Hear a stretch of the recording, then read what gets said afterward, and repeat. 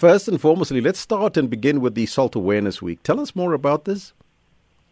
Yes, so the Salt Awareness Week is actually a global effort. It's run by the World Action Against Salt and Health, and it basically it hopes to achieve the simple 5 grams per person per day, as you said, because salt is really bad for your health, excessive salt.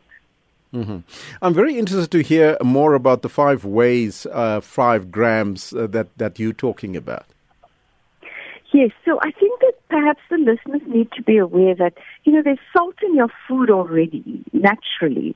So any food or product has salt in it.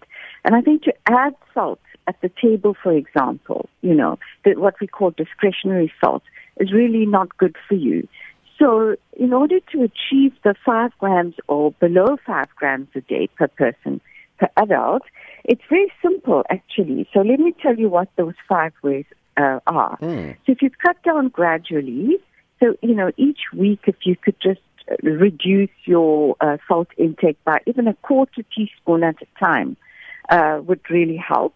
And then if you flavor your meals with other products, natural products such as spices, herbs, ginger, chili, and lemon, rather than using extra salt, which is a really good idea. Then you need to also learn how to read food labels. And, it's regulatory, so all food products should have the food label, which tells you what the nutritional value is of the food. And one of those items would obviously be the salt content. So you just need to be more savvy about, what's in your food. So do read the food labels.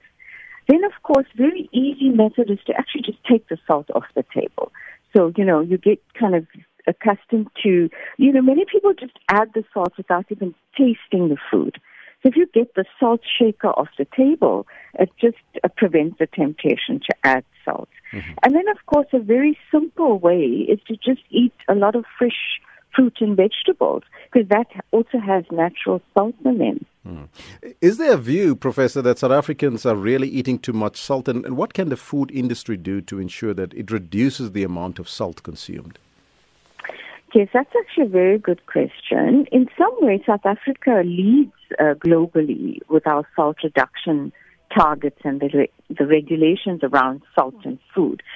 So if we look at 5 grams as the baseline or the target per person, South Africans are having 8.5 grams a day, which is a bit, it's almost double. It's closer to 10 than it is to 5 grams. Industry has done pretty well. I would say at least 2/3 of the industry, they've met the 2016 targets, which government actually lays down. But the 2019 targets is what the industry needs to work towards. So we work closely with industry.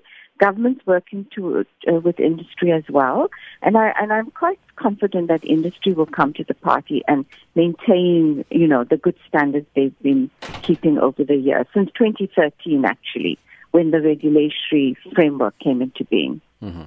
What advice would you give to ordinary citizens consuming salt today?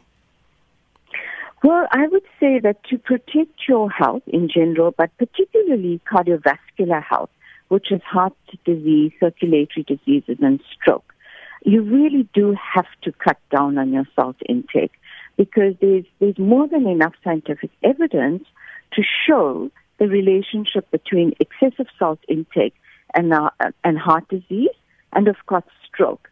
And we all know the consequences of having a stroke is quite devastating.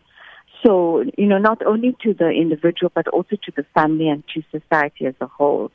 So do make an added effort, and parents have a responsibility to raise their children with better taste buds. So don't allow your children to develop a taste bud for extra salt. Mm-hmm.